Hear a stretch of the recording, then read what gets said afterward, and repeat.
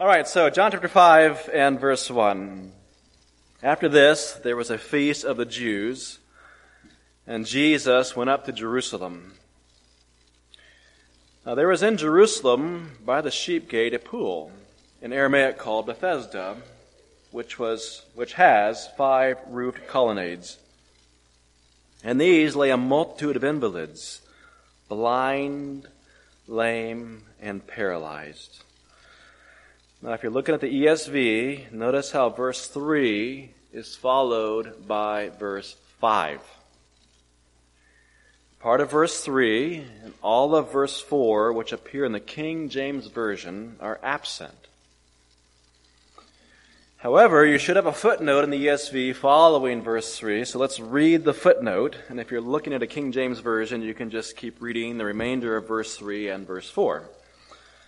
The footnote says, some manuscripts insert, wholly or in part, waiting for the moving of the water.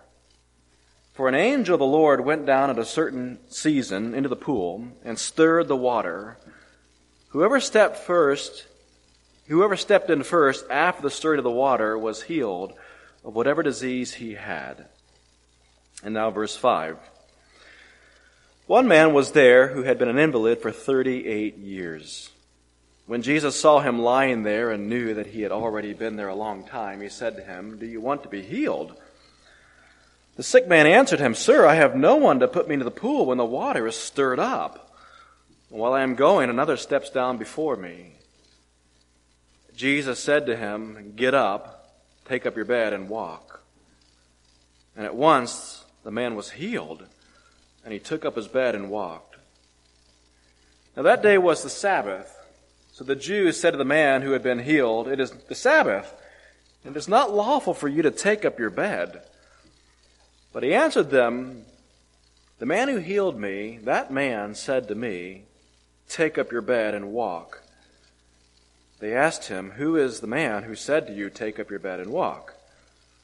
Now the man who had been healed did not know who it was, for Jesus had withdrawn, and there was a crowd in the place. Afterward, Jesus found him in the temple and said to him, "See, you are well. Sin no more, that nothing worse may happen to you." The man went away and told the Jews that it was Jesus who had healed him. And this was why the Jews were persecuting Jesus, because he was doing these things on the Sabbath. But Jesus answered them, "My Father is working until now, and I am working."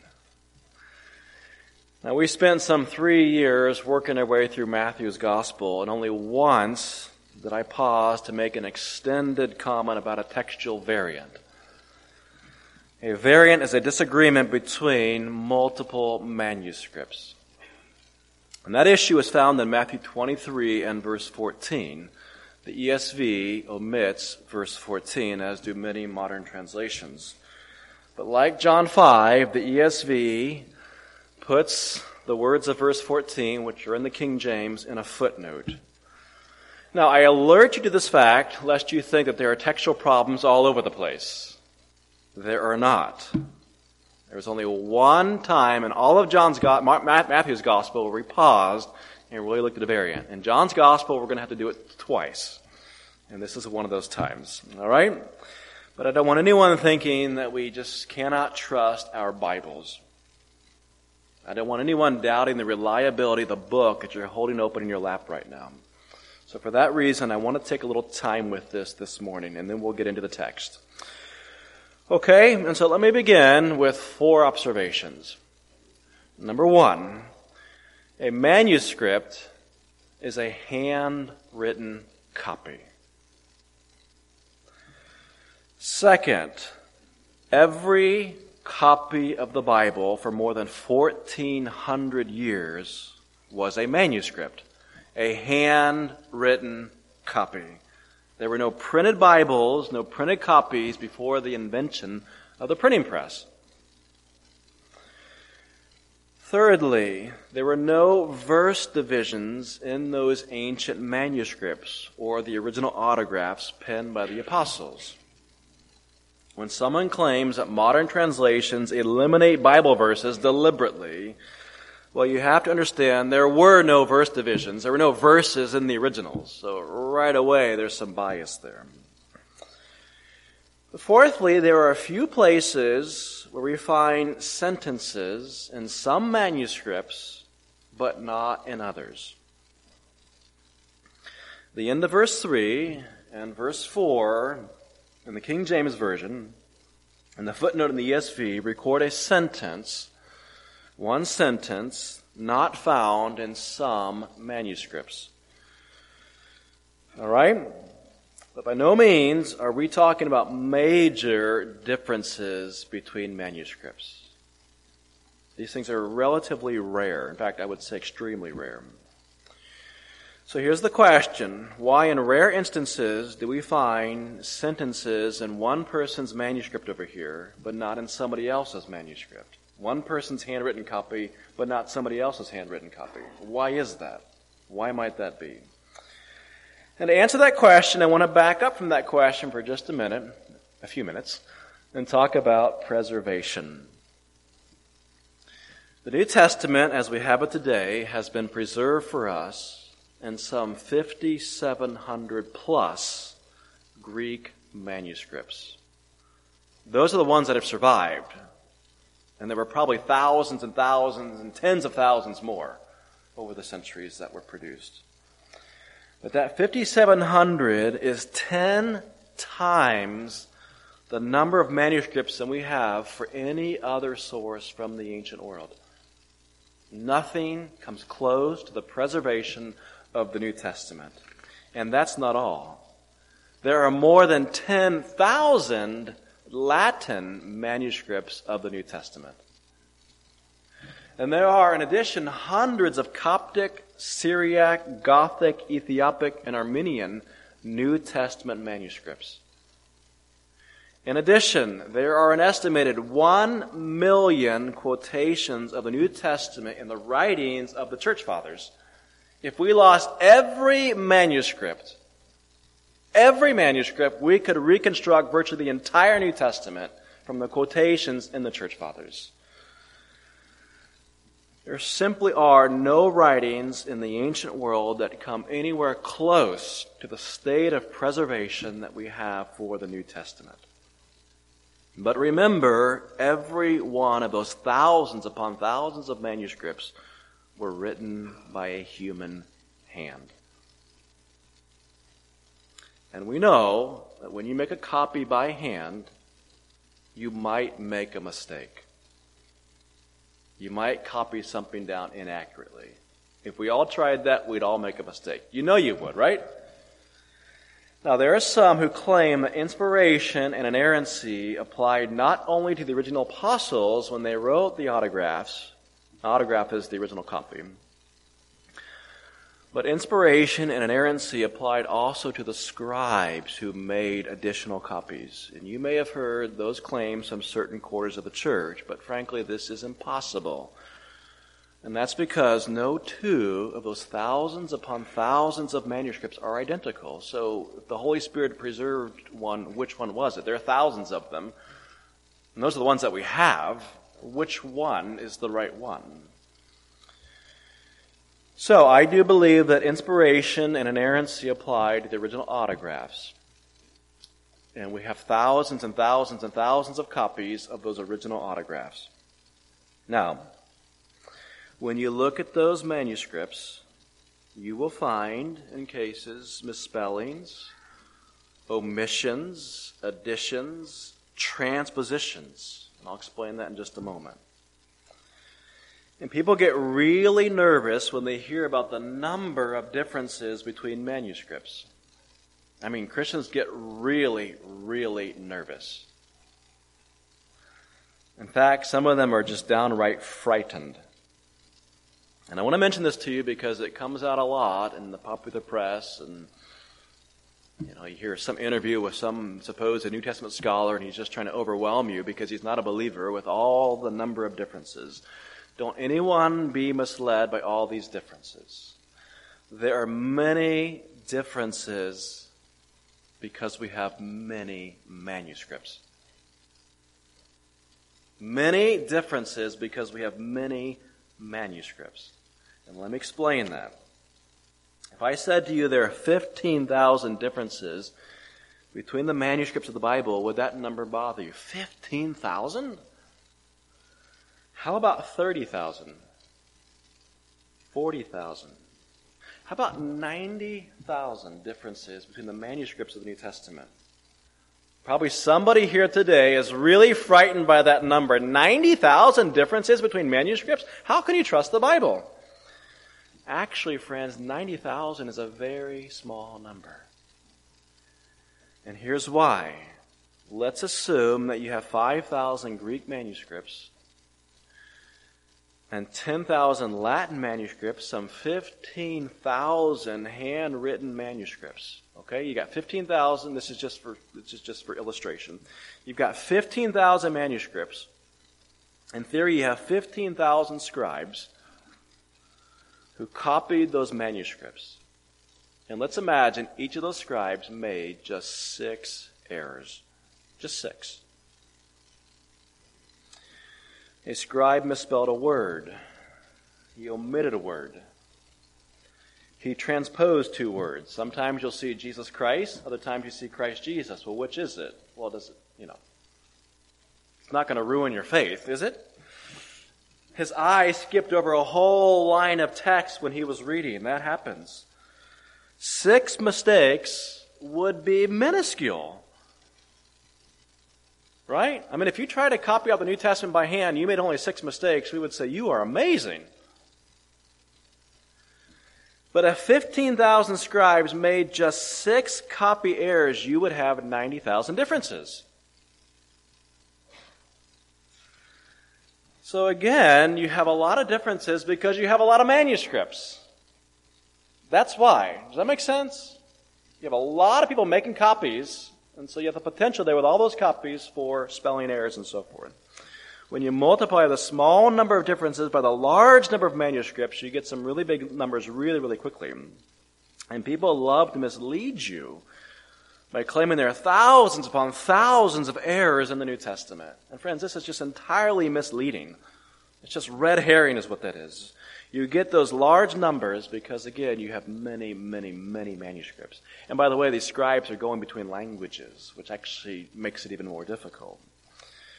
Think of it this way. If we had 1,000,000 manuscripts with just one copyist error in each of them, you would have 1,000,000 differences. And somebody would say, oh, you got 1,000,000 differences in the Bible. How can you trust it? Actually, that would be amazing if you just had one difference, one error in all those manuscripts. So I say all that to say, let's not let your faith be undermined. Now imagine that we turn this room into a scriptorium.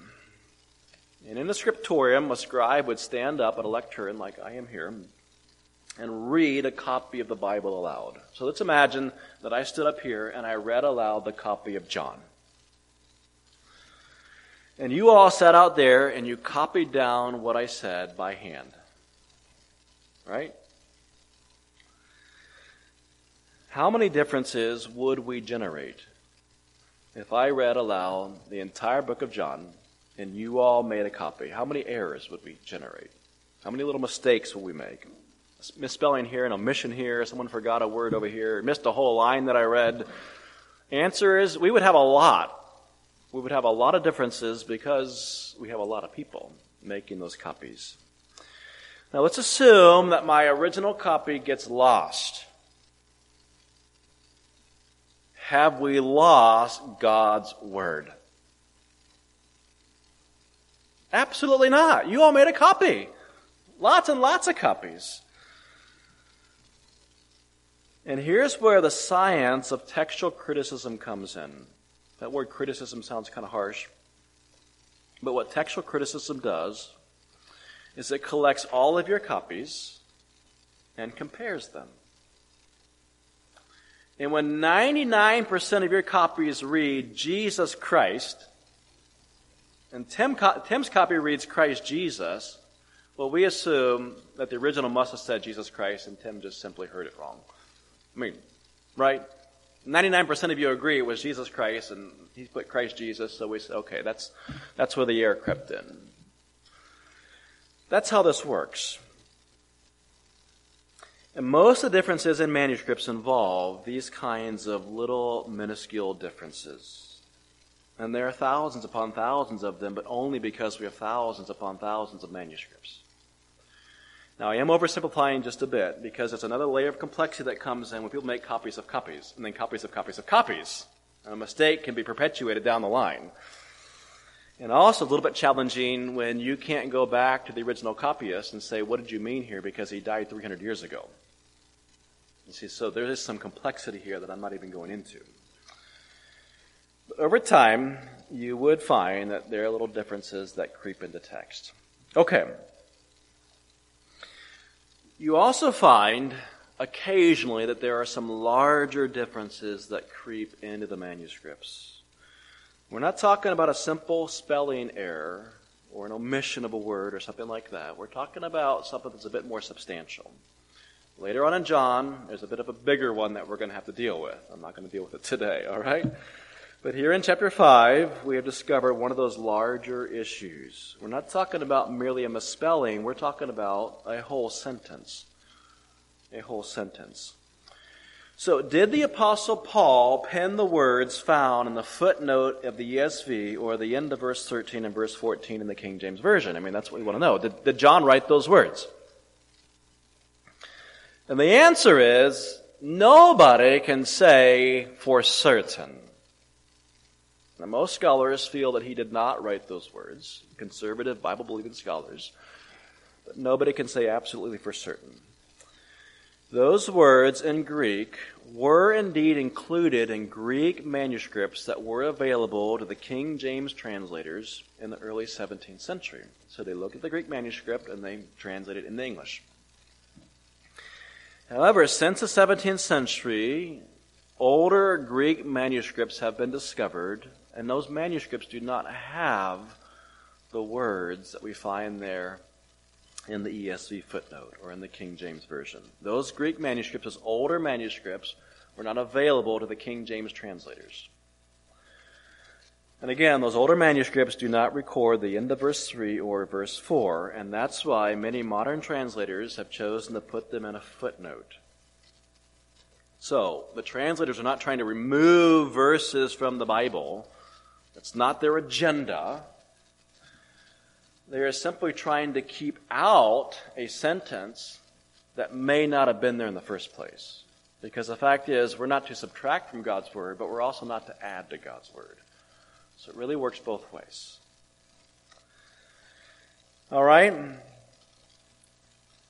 Now, the fact that the older manuscripts do not contain these words probably, at least in my estimation, indicates that John did not pen those words. However, I can't say for certain, and I am not a New Testament language scholar. But if John didn't pen those words, how did they come to be included in the Greek manuscripts that underlie the King James Version? Well, let's take a stab at it. Would you look at verse 7? All right, look at verse 7. The sick man answered him, "Sir, I have no one to put me into the pool when the water is stirred up. And while I am going, another steps down before me." Friends, those words appear in all the manuscripts. John wrote those words. At times, the waters of the pool of Bethesda were stirred up, although verse 7 does not explain why. It's possible the pool was fed by intermittent springs at Royal Bethesda during rainy periods. The pool could have also been fed by the ancient Chalybeate spring. This was a spring that periodically flooded with minerals. Ancient sources speak of the waters of Bethesda periodically turning red with mineral influx. And in numerous cultures, including our own, people associate mineral springs with healing and restoration. This is not that far-fetched. People go places in the world today where they have these mineral pools and dunk themselves under for healing. And ancient sources do speak of the waters of Bethesda periodically being churned up and people trying to get inside them. Now, whether this worked or not, that's not the point. All right? The fact is, we may never know what to make of verse 7. I mean, it is a little bit confusing. The problem is the Pool of Bethesda was destroyed nearly 2,000 years ago, so we really can't go investigate the pool. Nevertheless, verse 7 does clue us in that there is at least a popular superstition in the day that a person who stepped down into those stirring waters received some sort of medicinal aid. So that much we know. That much we know. All right? But it is very likely that thousands of people have read through John chapter 5 and they have been just as curious as we are about verse 7. What does this mean? And that curiosity may account for the textual variant at the end of verse 3 and verse 4. So let's read it again. Look at the footnote. Waiting for the movement of the water, for an angel of the Lord went down at certain seasons into the pool and stirred the water. Whoever stepped in first after the stirring of the water was healed of whatever disease he had. Now those words appear to explain verse 7 and the roiling of the waters, right? It seems like those verses explain that. Verse 3, verse 4 explain verse 7. But they may not have been John's explanation. So here's what we do know. Scribes who made those manuscripts by hand very often would include marginal notes. The way you sometimes write in your Bible. But we can tell the difference between your handwriting and the printed text. All right? But you can't always tell that in a handwritten copy because it's the same hand. And sometimes those marginal notes were there just as textual commentary. Explanations, little interpretational reminders, little points of clarification. However, at other times, a scribe would realize that when he was making a copy, his eye skipped over a verse or two, so he would go over in the margin and he would write out the verse that he left out over here in the margin. So, imagine a later scribe gets a copy of the book of John, and he sees this marginal note. Okay, why is that there? Is that commentary? Or is that something the previous scribe left out and he wanted to include, so he just put it there in the margin? How would you know? Especially if you're looking at a copy that's 200 or 300 years old and you can't go back and ask the guy. That's the challenge. That's the challenge. So it happens from time to time, it seems to scholars, that a later scribe will come along and he'll take one of those marginal notes and he'll pull it into the text, thinking that marginal note or commentary was supposed to be part of the original text. He thought, well, maybe it was a verse that got left out. Of course, not verse, but a sentence that got left out, and he draws it into the text. It's even possible this sort of thing could happen more than once. Not all of the end of verse 3 and verse 4 might have been added at the same time. And there are, in fact, 3 distinct clauses. Let's note them. Verse 3, waiting for the movement of the water. That's one clause. Verse 4, for the angel of the Lord went down at certain seasons in the pool and stirred the water. And then you have this final clause, whoever stepped in first after the stirring of the water was healed of whatever disease he had. It is conceivable that these were different marginal notes. And they were pulled into the text at different times.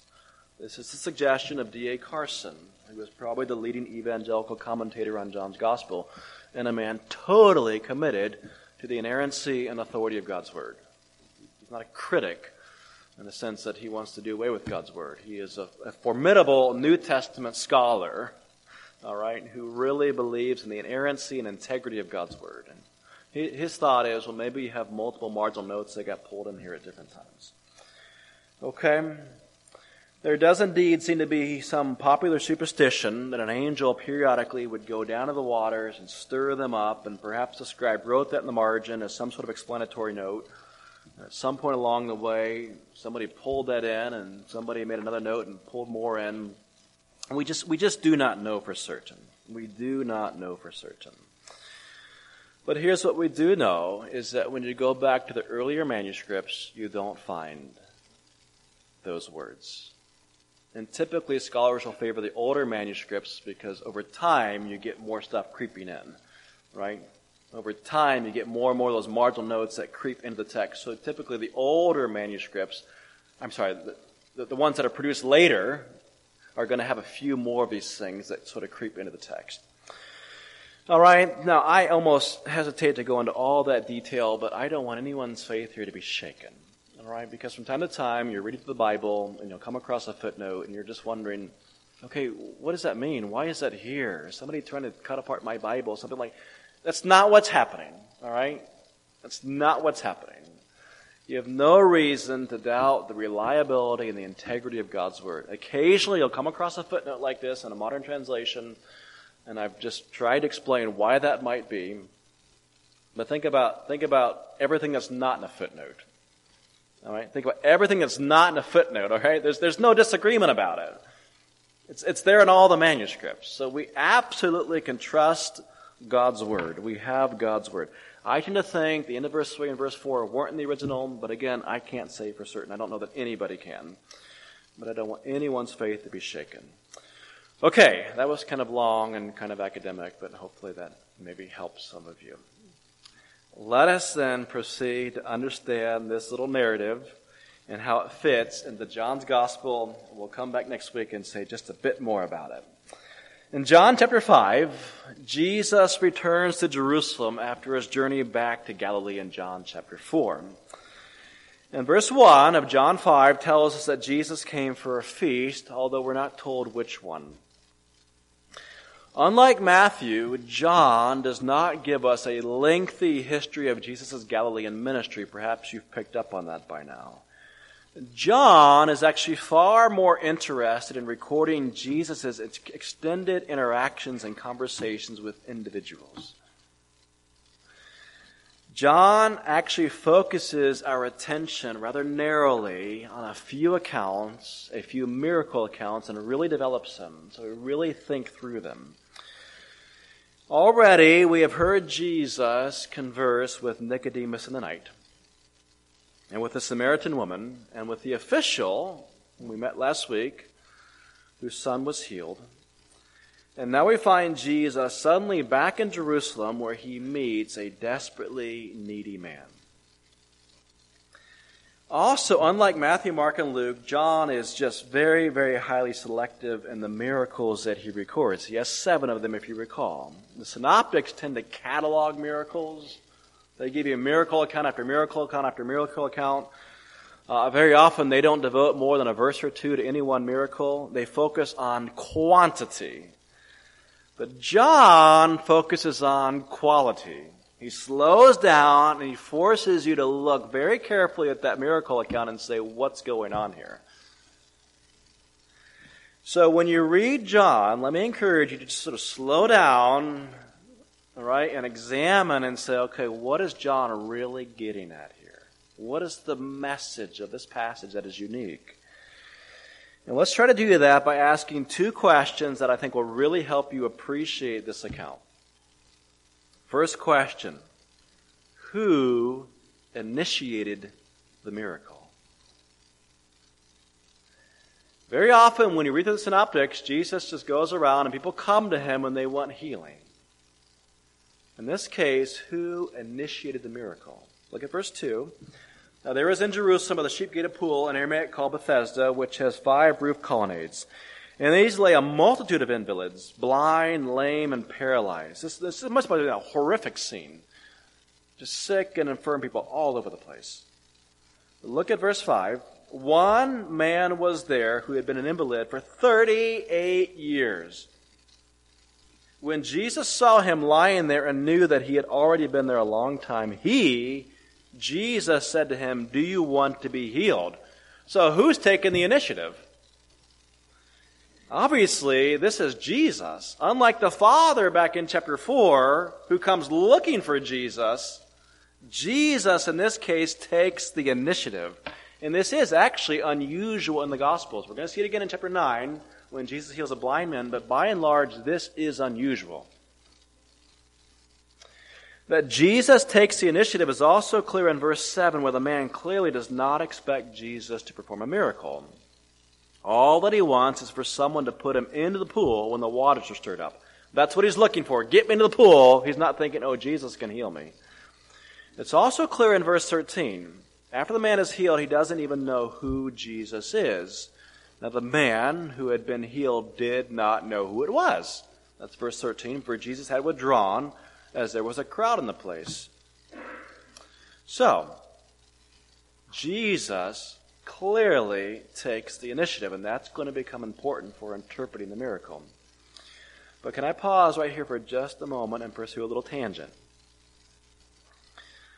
Among today's prosperity gospel preachers and so-called faith healers, the burden of healing tends to rest on the faith of the sick person. Have you noticed this? It's all up to the sick person. Any number of false miracle workers claim to be able to perform miracles so long as the person in need of healing has sufficient faith. If the miracle doesn't happen, well, then the fault must lie entirely with the person who needs the miracle. It's all his fault, right? But Jesus' miracle doesn't work that way. This man is healed not because of his great faith.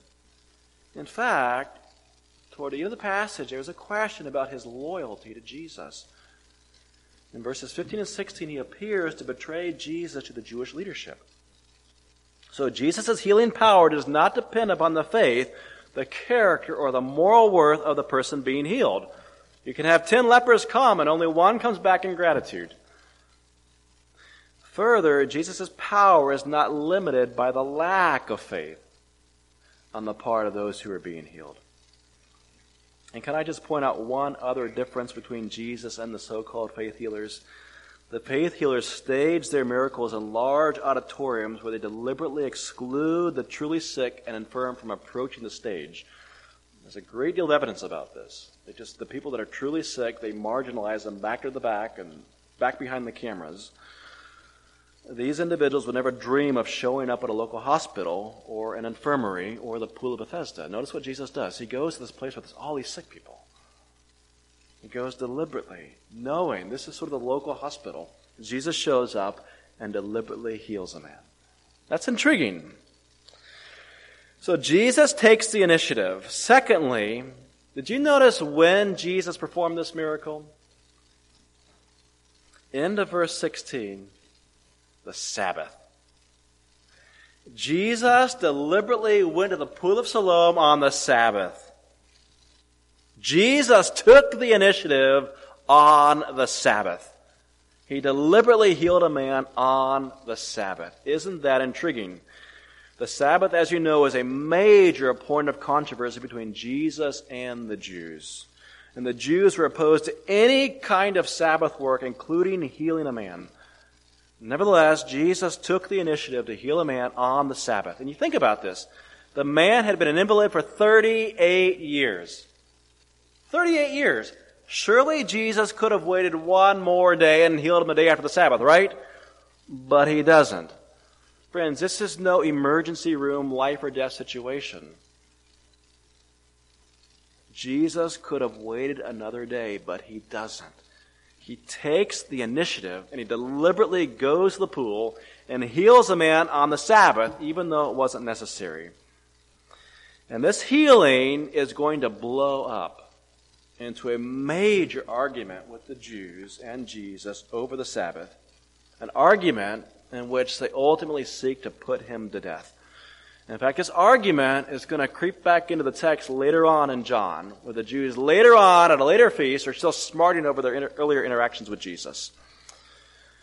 Now, when Jesus was questioned about healing on the Sabbath, would you notice he doesn't back down an inch? In fact, Jesus just throws down the gauntlet. Look at verse 17. This is amazing. But Jesus answered them, "My Father is working until now, and I am working." Now, friends, did you just hear what Jesus said to a crowd of Jews who observed the Sabbath? Would you listen to that statement to the ears of the Jews who believed that they were imitating God by resting on the Sabbath? They were imitating the Creator by resting on the Sabbath. Jesus claims the Father is working on the Sabbath. What? This sounds to the Jews like blasphemy of the highest order. Strict Jewish observers of the Sabbath today engineer their elevators. Did you know this? To stop at every floor so you don't have to push the button. That's too much work. Imagine going to that kind of culture and claiming that God the Father is working on the Sabbath. And if that's not offensive enough, notice how Jesus directly associates himself with God by using the personal pronoun my. My Father. Jesus identified himself as working in association with the Father as if they're one on the Sabbath. And you'd better believe that this whole affair was a deliberate, calculated healing on the part of Jesus to confront the Jews. Jesus' miracle and his statements put the Jews on the warpath. And Jesus does not back down. In fact, the rest of the chapter is going to launch us into a magnificent assertion of Jesus' true identity. And when we come back, we'll really have to investigate the Sabbath. Because I personally believe there is a role for the Sabbath. We'll talk about all that next week. But what's really happening here is Jesus is very deliberately stirring things up in Jerusalem, right? Because he wants to get to the issue of his true identity. And this is the conclusion that John is really focusing our attention on. As he's saying, look at the quality of this miracle. This isn't just one more miracle, because I've got 35 others. Look at this miracle. Slow down and look at it. And look at the controversy that it stirred up. And we'll look at that controversy next week. But for now, let's just explore one more dimension of our passage. What is the tone of the passage? And I asked that question in the context of last week. Last week we explored the statement in John 4 concerning a prophet having no honor in his own country. And I suggested to you that John was contrasting the rather enthusiastic support that Jesus received in Sychar among the Samaritans with the more tepid response he received in Galilee from the Father and from other Jews. There's a different tone there. One is very enthusiastic, one is much more skeptical. Last week we also looked at the Gentile centurion in Matthew, and we contrasted him with the official in John. And that centurion, if you recall, was a man of incredible faith. In fact, greater faith than any in Israel, Jesus said. But when we looked at the official last week, his faith was really tinged by doubt, by a bit of skepticism. Did Jesus really heal my son? What hour did that happen? Could it really happen? All right. Well, what about this invalid here in John chapter 5? If the centurion was really enthusiastic and the official last week was sort of skeptical but ended up believing, how would you describe the man here at the Pool of Bethesda? I suspect that he falls into the latter category, if indeed he even belongs in that category. I'm not certain we can even say from the passage he's even a believer. And I'm saying that because of the outcome of the story. He seems to totally lack gratitude for the miracle. Look at verses 10 through 13. So the Jews said to the man who had been healed, "It is a Sabbath, and it is not lawful for you to take up your bed." Look at his response. But he answered them, "The man who healed me, that man said to me, 'Take up your bed and walk.'" He really appears to sort of shift the whole blame over to Jesus. Don't blame me for this. That man that healed me, it's his fault, right? And then you have to wonder how grateful he is. Verse 12, they asked him, "Who is the man who said to you, 'Take up your bed and walk'?" Now the man who had been healed did not know who it was, for Jesus had withdrawn, and there was a crowd in the place. Now let me pause right there. It may not be entirely his fault, all right, but there is something intriguing here. I really wish we had the time to actually contrast this account with John 9, but let me tell you what you're going to find in John chapter 9, all right? In John chapter 9, there are many similarities with this miracle account, but also some profound differences. In John chapter 9, Jesus, if you recall, will spit on the ground. He'll make some mud, some clay sort of paste, and he'll put it in the man's eyes, and he tells him to go wash in the pool of Siloam. He says, "Go away from here." The man can't see Jesus. He leaves, right? And the man obeys, and he's healed. But obviously, Jesus isn't around. As the story progresses, the man is extremely eager to discover who Jesus is. And you read right down to chapter 9, it's like the man just really wants to figure out who this guy is that healed me. He's desperate to find Jesus. And the moment that he lays eyes on Jesus for the first time, remember when Jesus touched him, he's still blind. He had to go to the pool of Siloam and wash. When he lays eyes on Jesus for the first time, then Jesus reveals his true identity. The man just believes with all his heart. Listen to the outcome. John 9, verse 35, Jesus heard that they had cast him out of the synagogue, and having found him, he said, "Do you believe in the Son of Man?" He answered, "And who is he, sir, that I may believe in him?" He really wants to believe. Jesus said to him, "You have seen him." Saw him for the first time. "And it is he who is speaking to you." He said, "Lord, I believe." And he worshiped him. I mean, it's just like that. Jesus found the man. The man immediately embraced him and worshiped him. But here in John chapter 5, Jesus also finds a man whom he healed. Look at verse 14. Afterward, Jesus found him. But does he immediately embrace Jesus? Does he worship Jesus? Does he embrace him the way the blind man will in John chapter 9? We'll keep reading. Afterward, Jesus found him in the temple and said to him, "See, you are well. Sin no more, that nothing worse may happen to you." The man went away and told the Jews that it was Jesus who had healed him. And this is why the Jews were persecuting Jesus, because he was doing these things on the Sabbath. But Jesus answered that my Father is working until now, and I am working.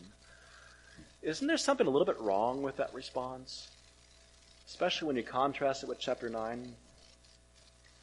Would you just consider 3 points? First of all, you have to wonder if the man really cared to find Jesus. Yes, indeed, verse 13 tells us Jesus had withdrawn into the crowd. But remember, we are not dealing with a blind man who has to go bathe in the pool of Siloam before he can get the miracle. We're dealing with a man who stood instantly to his feet after 38 years. Don't you think that he would make some effort to lay hold on Jesus or to grasp him or follow him into the crowd or something? I think I would. Like, who touched me? Let's go after him.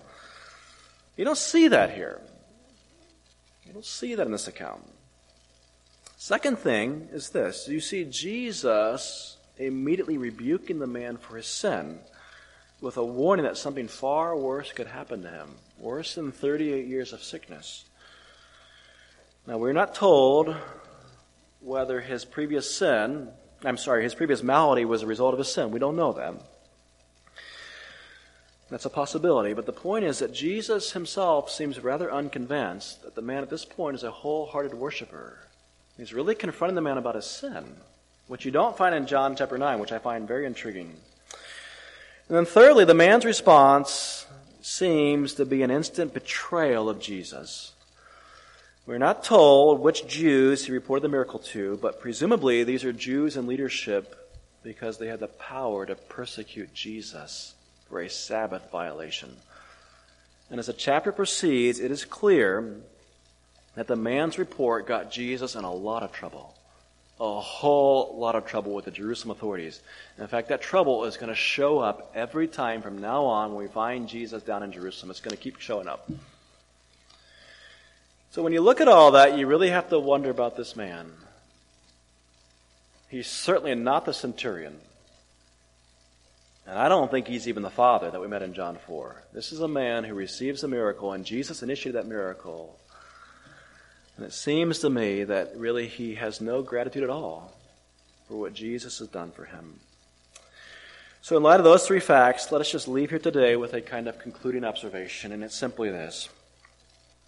God's goodness, friends, can expose ingratitude in a person's heart. God's goodness can really expose what's really in that heart. Here's a man whom Jesus deliberately sought out and healed after 38 years of an infirmity. And Jesus' miracle actually brought persecution down on himself, death threats down on himself. But the man just seems indifferent to Jesus. I think that we would number him with the 9 lepers. I don't think that we should number him with a centurion who says, "Look, I'm not even worthy to have you come under my roof." It's a totally different attitude here. That centurion recognized, "I deserve nothing from God." And what you find in his heart is just supreme gratitude. The official in John 4, yes, he believed, but also recall he had a sense of entitlement. He demanded Jesus, come down before my son dies, as if Jesus had every obligation to come. This was a kind of skeptical, questioning faith that had to be verified. Well, what hour did it happen? Was it really Jesus that healed my son? And now we come to Bethesda, and it seems that gratitude is just entirely absent. Even though this is a man whom Jesus sought out after 38 years. And the truth is, friends, that God's goodness can and should motivate gratitude in our hearts. But it can actually accomplish the exact opposite. When God condemns the whole world in Romans 1, one of his harshest criticisms and condemnation is this: they did not give thanks. Of all the sins you could come up with, they did not give thanks. The world is surrounded by the beauty and the goodness of God's creation all around them. The food that we eat, the sunlight that we enjoy, the eyes that we look through, the bodies that we walk around in. We're not lying in the hospital today, friends. We're not lying at the pool of Bethesda today. Can God's goodness really cultivate gratitude in our hearts? In conclusion, can we just turn to Romans chapter 2 and look at verses 3 and 4? Can we just take a moment and really reflect on these verses and let this be our concluding prayer? Romans chapter 2, verses 3 and 4. Here Paul is dealing with a hypocritical man who looks at all God's judgment in chapter 1 of Romans and says, well, I'm pretty good. Can't blame me. In some cases, many scholars feel he's talking about a Jewish man here. That's because of verse 17. But don't apply this just to the Jew. Look at verse 3. And let's meditate on this as we go to prayer. Paul writes, do you suppose, O man, you who judge those who practice such things and yet do them yourself, that you will escape the judgment of God? Or do you presume on the riches of his goodness and kindness, his kindness and forbearance and patience, not knowing that God's kindness is meant to lead you to repentance? When I was working this text, this is the passage that just kept coming to my mind. God's goodness, God's kindness. Don't allow God's riches, his forbearance, his patience, his goodness, his kindness to keep you from repenting.